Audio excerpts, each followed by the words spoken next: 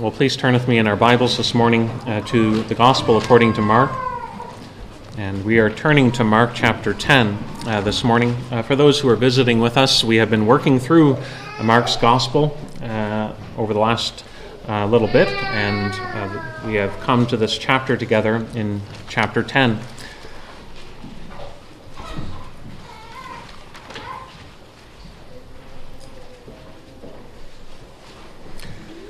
In this central section of Mark's Gospel, you'll see a lot of themes revolving around the idea of discipleship.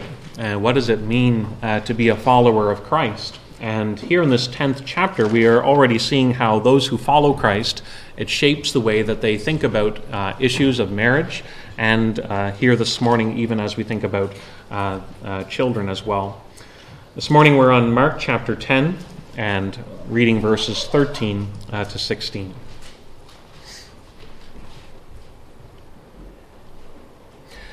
And they were bringing children to him that he might touch them, and the disciples rebuked them. But when Jesus saw it, he was indignant, and said to them, "Let the children come to me, do not hinder them, for to such belongs the kingdom of God. Truly I say to you, whoever does not receive the kingdom of God like a child shall not enter it." And he took them in his arms and blessed them, laying his hands on them. We learn in different ways, and we learn through different experiences. Sometimes we learn simply through instruction that is being given to us. We are being taught something, and we receive that instruction, and we put it into practice. It's a very formative way of learning. But perhaps the most impressive or impressional way in which we can learn something is by correction. You may be able to think back in your own experience to a time when you were corrected for doing something wrong. Maybe it was a teacher, or maybe it was your parent, and they had to confront you about something and to show you that what was happening was not right, that instead it was to go a different way. And then from that, there's a lasting impression that is left on you. You learn that what you were doing was something that was not safe, or it was not right, and you will remember that lesson very vividly going forward. This morning, as we're turning back into Mark's Gospel, we are finding a situation in which the disciples are being corrected by Jesus. That the disciples were of one train of mind, only to be corrected by Jesus, to realize that their train of thinking was very opposed to the mindset of Jesus himself. And we want to see, as we turn to this passage, that Jesus has come to help the helpless. And so we are to recognize something of ourselves as we think about the work of Jesus. You think in Mark's Gospel, it tells us here that they were bringing children to him that he might touch them. We are told that there were people bringing children to Jesus that he might touch them. And in Mark's Gospel, we have encountered many instances where Jesus touched people. You think about the leper, and how the leper asked Jesus, saying, "If you are willing, you can make me clean." And Jesus, with compassion, reached out his hand and touched him and said, "I will be clean." Jesus healed that leper, but he did so by touch, that he showed compassion on the man and was willing to touch one who was deemed an untouchable. We are also told elsewhere in Mark's Gospel of people with all kinds of diseases that were being brought to Jesus, and he touched and healed them all. And when Jesus came over to the land of Gennesaret, we're told that people were carried on beds to Jesus, and as many as even touched the fringe of his garment were made well. So in many ways, Jesus touching people has been mentioned throughout Mark's Gospel. He has healed many people by way of touch.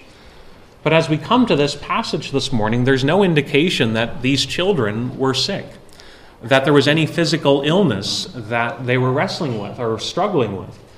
So why then were they being brought to Jesus? And why did these people want Jesus to touch them?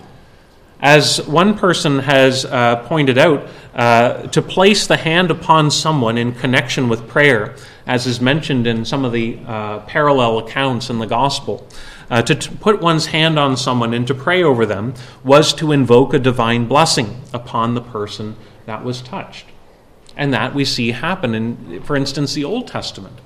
You remember how Jacob laid his hands on the sons of Joseph and he prayed over them. He was blessing the sons of Joseph.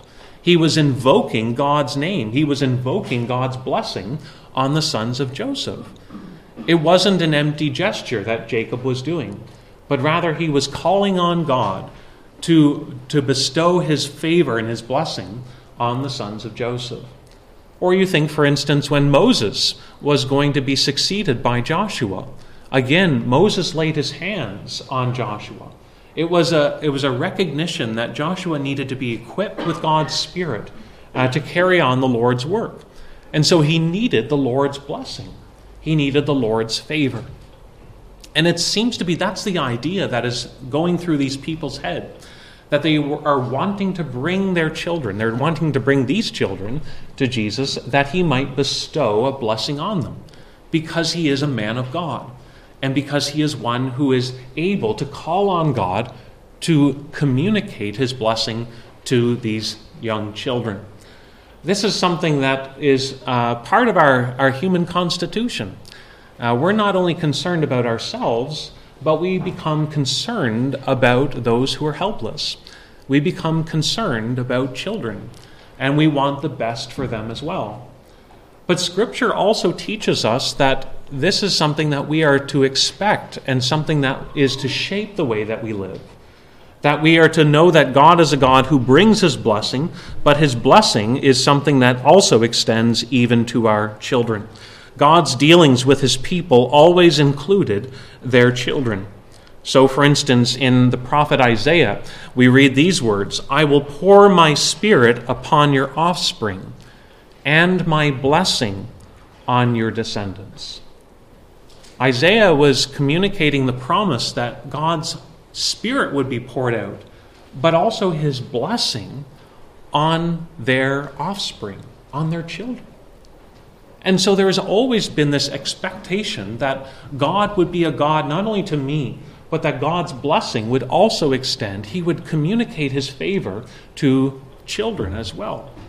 And so here we're seeing this situation that has emerged where people are bringing children to Jesus with the desire that Jesus would bless them. But this morning, as we're looking at this passage, we see the reactions of the disciples and we see the reaction of Jesus and how different they are, and how Jesus has to correct the disciples about what they did themselves. And so we want to think about it in those two thoughts. We want to think about the reaction of the disciples very briefly, and then the reaction of Jesus. In verse 13, it tells us that when they were bringing the children to Jesus, that he might touch them, the disciples rebuked them. The disciples were not passive to what was happening. They saw something wrong with what was happening. And so they were going to intervene. They were going to get in the way. They were going to prevent these children or hinder them from coming to Jesus. And you'll notice it doesn't tell us why the disciples find fault. We're left trying to make sense of their actions. But at the very least, it seems that they thought it was inappropriate, that Jesus is a busy man, that Jesus has many things that he has to deal with, and that he has more important things to deal with. And so here these disciples seem to think that it is wrong for these children to be taking up Jesus' precious time. There are more weighty matters before him. And so they intervene. But the whole mindset of intervening here is really reflecting an attitude, doesn't it? That these children don't have the right to come before Jesus. These children aren't worthy of Jesus' time, whereas other people are. That there are other people that do deserve Jesus' time, or they're more worthy of his time. And so there is at least this attitude of elitism that is coming out here. That there's a difference between who should be able to come to Jesus and who shouldn't. And so we're told that these disciples are rebuking the action of these adults in bringing children to Jesus. So the disciples don't see this as something commendable, but rather something that should be stopped. But then we see the reaction of Jesus. In verse 14, Jesus reacts in three ways. First, he reacts in terms of his displeasure. It says, when Jesus saw it, he was indignant. Or as the King James puts it, he was much displeased. Jesus became angry. Jesus didn't see this as something neutral, but rather he saw what was happening as something wrong. And because of that, Jesus became angry. Anger is not necessarily wrong. Oftentimes our anger is sinful and is wrong, but oftentimes we have to qualify what we think about anger.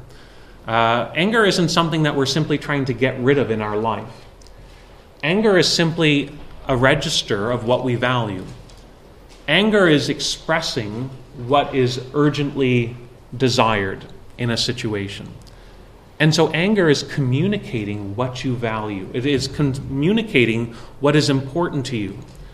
And so when something is happening that is wrong, our anger is actually communicating what we think is important and what needs to be done about it. It's not necessarily sinful. Jesus here could become angry with his disciples and not sin. Even the Bible tells us that God, who reveals himself as a God who is merciful and gracious, also says that he is slow to anger. It's not something that is natural to God. It is not something that is innately within the character of God. It's something that is provoked by sin. But it doesn't deny that God can be angry. And so in the same way as we think about sin, as we think about anger, we need to simply slow down and to say anger is communicating something. It's revealing what is important to you. And here, Jesus becomes angry because something is important to him that is being challenged or is being obstructed. Why does Jesus become indignant with his disciples? It's because he sees something in their attitude. He sees something in what their attitude is conveying.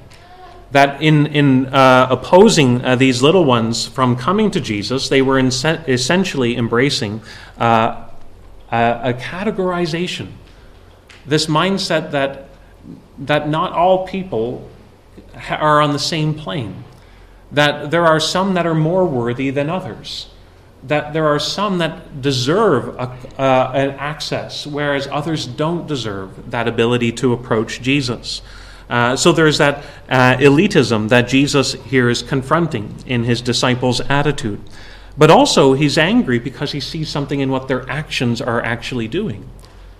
In preventing these children from coming to Jesus, they're actually obstructing the intention of God's grace. You remember when Jesus asked the question, he said, "Who do people say that I am?" And then afterwards, Jesus asked the question, "But who do you say that I am?" And it was Simon Peter who answered by saying, "You are the Christ, the Son of the living God." And Jesus said, "Blessed are you, Simon Bar-Jonah, for these things have been revealed to you." But then when Jesus spoke about his own persecution and suffering, Peter objected to that. He rebuked Jesus for talking in such a way. That's not the path of the king. And then Jesus had to tell Peter, Satan, get behind me. Because he said, your thoughts are not on the things of God, but rather on the things of men. Peter wasn't looking at the situation according to God's ways. He was looking at the situation on the basis of how he thought things should go. He was asserting what he thought would be the right way. And Jesus had to override that. He had to correct Peter and say, no, you're not thinking right. You're not thinking according to what God has planned and intended. Well, here the disciples as a group are in that same boat. The disciples aren't looking at things right, and Jesus himself has to correct them. Because what they're doing is ultimately obstructing the purposes of God. That Jesus intends to bless people. And the disciples here are actually trying to prevent that. You think of sometimes the need to override or to correct is based on what is developing. Maybe you've had the experience of driving and you come to a traffic light and maybe the lights are flashing or maybe the light says red Maybe there's construction going on, and there's either a traffic controller or a police officer, and they're there overriding what the traffic light says. They're trying to help you understand how to respond rightly. That you need to live in light of what they're telling you by their authority. And Jesus is doing something similar here. That these disciples who are saying, I don't think this is the way it should go. I think we should assert some people should come to Jesus and others can wait. And Jesus here is insisting that what they are doing is obstructing the work of God. So here, Jesus' anger is justified. It's not a sinful anger. It's not an unrighteous thing that Jesus is doing. He's expressing his love in his anger. That sounds strange to our ears, because sometimes we might think of anger as explosive. But anger is simply revealing what's important to us. And Jesus was thinking these children are important. And the work of God is important.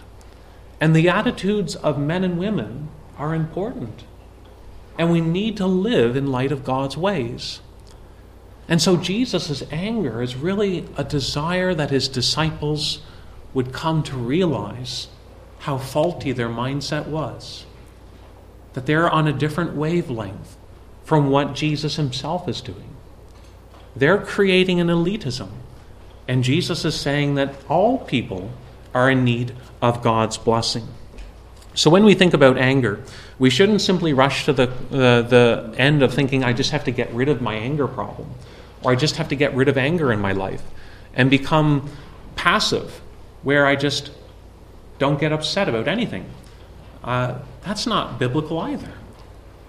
Rather, a biblical response is simply by stopping and saying, anger is telling me that this is important to me. And the first thing that we should do when we are angry is ask ourselves, what is so important to me?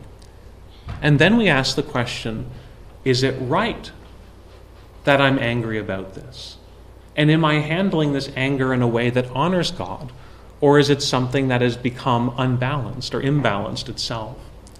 Here, Jesus' passion, his anger, is directed to the glory of God. And it is one that is expressed in love. So his first reaction to his disciples is of being indignant or being much displeased with them. They're on a different wavelength than he is. And so he has to intervene. Jesus himself does not remain passive. But the second thing that Jesus does in his reaction is he not only is indignant, but he corrects the disciples. Let the children come to me, and do not hinder them, for to such belongs the kingdom of God. Jesus here is wanting to help the disciples to see the way forward and to live according to his teaching. And the same can be true of us even today. The church shouldn't adopt a mindset that simply thinks of children present, but we're passive towards them. We shouldn't think that the gospel is only for them when they get older, that they don't need to worry about anything until they become adults. Rather, we should see that all people stand in need of God's grace, and that the church should come around one another, believing that we are to be supporters and ministering servants of God's grace one to another, that we all stand in need of God's mercy. And so we shouldn't simply have the attitude, well, kids will be kids, or it doesn't really matter until they get older. Rather, we should see that we are to be intentional about setting before them the gospel. But when Jesus says, let the children come to me, and do not hinder them, for to such belongs the kingdom of God, Jesus is correcting our way of thinking as well. How should we think about children? And John Calvin, the French reformer, says this. It shows that Christ receives not only those who are moved by a holy desire and faith to freely approach him, but those who are not even yet of age to know their need of his grace. These children aren't coming to Jesus even of their own volition. They're not coming of their own choice. They're being brought to Jesus. In Luke's gospel, it tells us that they're babies. They're being carried to Jesus. And what Calvin is celebrating is that even these children who don't even know their own danger are still being brought to Jesus. And Jesus says, that's good.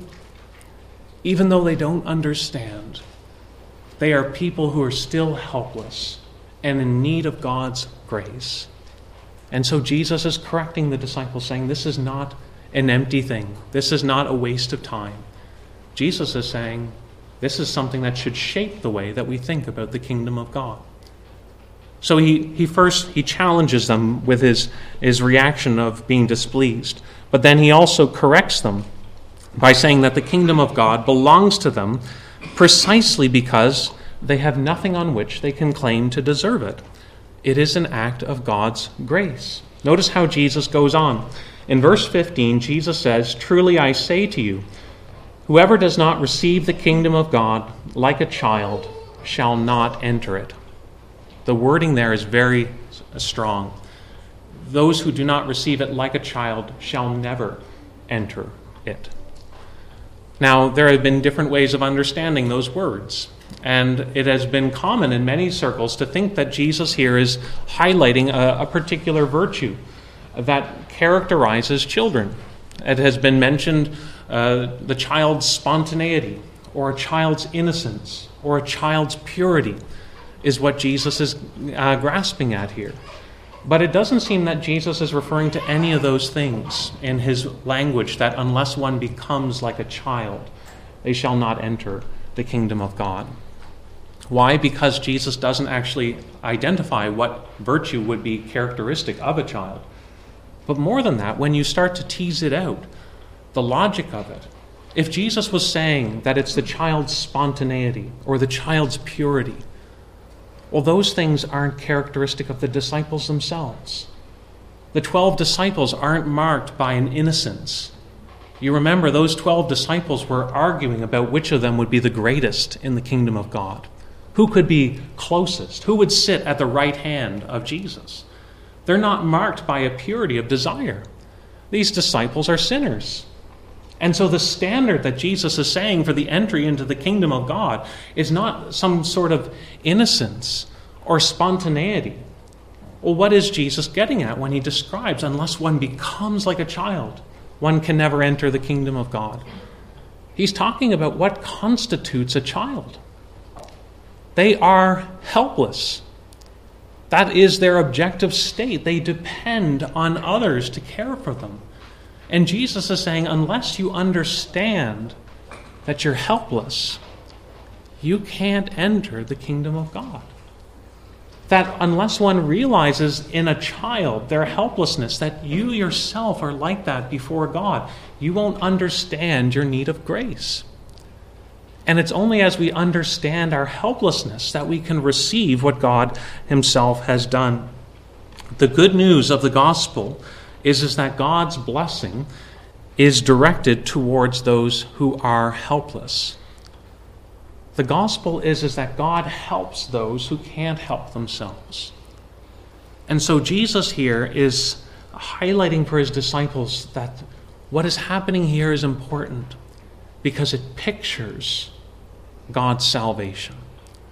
That God of his own free choice determined to bless sinners by sending his Son to bear the curse of sin in order to open up the kingdom of heaven to sinners.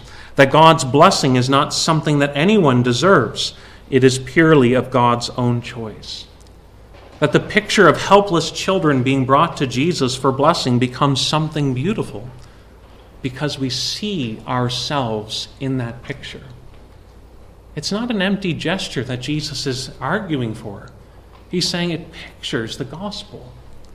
And so Jesus here is challenging the way that they think by correcting them. Any notion of deserving or earning a place in the kingdom of God is contradictory to the work of God's grace. The disciples' attitudes here towards these children seems to have been that they must not have been as worthy as others to take up Jesus' time. But the point is that none of us are. They saw the children as beneath them in terms of importance. They may not have verbally said it, but that's what their actions were conveying. Jesus doesn't need to spend time with you, but Jesus can spend time with others. Sometimes people will be so bold as to say that they deserve to go to heaven. I've suffered enough. I've done enough good deeds. I deserve God's blessing. That's pride in a nutshell. But there's a much more subtle form of pride as well. A much more subtle form that can reap into the hearts of people when they simply presume that God would bless them. They just operate on that mindset. Of course I'm going to be blessed. Of course God is going to accept me. But never really reckoning with the fact that we are by nature sinners, that we are helpless in our sins, and that we need God's help. That God had to send a Savior into this world, that the Son of God had to come to bless sinners. And that is why Jesus here is so passionate about the disciples not intervening. This is a picture of salvation. The helpless are being brought apart from their own choice. It is a work of God that blesses and brings the favor of God to them. And so it says in verse 16 that he blessed them.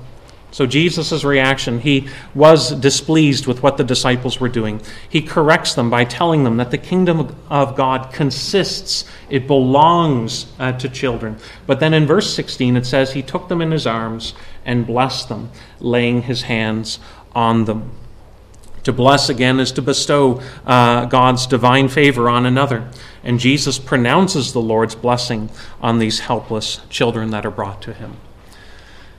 Baptism is one of those things that many Christians are of different convictions on, different persuasions of conscience on the matter of baptism. And we all recognize there's nothing here explicitly about baptism. And yet, when we think about what is happening here, the logic itself lends itself to thinking about what is the place of children in God's kingdom. When we think about the question of children, if we can grant that children belong in the kingdom of God, that the kingdom of God consists, it belongs to children, and if we can grant that God's blessing is according to his own free choice and extends even to the little ones who were brought apart from their own choosing, and if we grant that blessing in the kingdom is ultimately the end to which baptism points to, then why would we not baptize those who need God's blessing? You see, baptism is still a picture of the gospel. It's a picture of God's initiative. It's a picture of God's promise. It's a picture of the kingdom of God coming to even those who are helpless. It's salvation by grace. And as the church recognizes, we need God's blessing. It is to that the early church began that practice of baptizing even little ones. You go back into church history and you read people like Cyprian, who in the 200s wrote, "Because God is no respecter of persons, and because his grace is universally given to all types, baptism ought to be given to adults and children, and not limited to any particular age." Do you get what Cyprian is doing there? He's taking the logic of what was said there in Mark 10, and he's saying, if little children can be brought for blessing, then we should take little children and baptize them, because God is not a respecter of persons, and we all need God's blessing. In the same way, in the 300s, Basil would say, we consider every time of life, even the very earliest, suitable for receiving persons into the community of faith. We shouldn't hinder people, but we should recognize that we all stand in need of God's grace. Not that baptism saves, but recognizing that it's only God's grace that saves. And we are all helpless before God's throne. So as Jesus here corrects the disciples, it's to change the way that they think. Not to have a denigrating look at others, saying they're inferior to me, that they're less worthy before God than me, but recognizing in a child something of ourselves. A child is helpless, and yet Jesus says that child needs blessing. And in the same way, we recognize we are sinners. We are helpless in our sins, but salvation is by God's grace. Can we celebrate and can we be amazed by God's grace, that God helps us in our sins? Or are we going to be of the persuasion that acts on the principle that says, but I deserved it, even just a little bit. I was still a little bit better than others. Those are the two ways of thinking. Jesus opposed any elitism. He said it's all by grace. And that for that reason, Jesus says, do not hinder the children from coming. Let's pray. Heavenly Father, we do pray that as we think about this passage, we pray, Lord, that we would ultimately be able to see how it pictures grace, to realize that your blessing is not something that is earned or deserved, but that it is freely given according to your will. And so we pray, Lord, that we would understand ourselves as people in need of your blessing and people who look to the Lord Jesus as the source of all blessing and favor. Go before us now, we pray, in Jesus' name.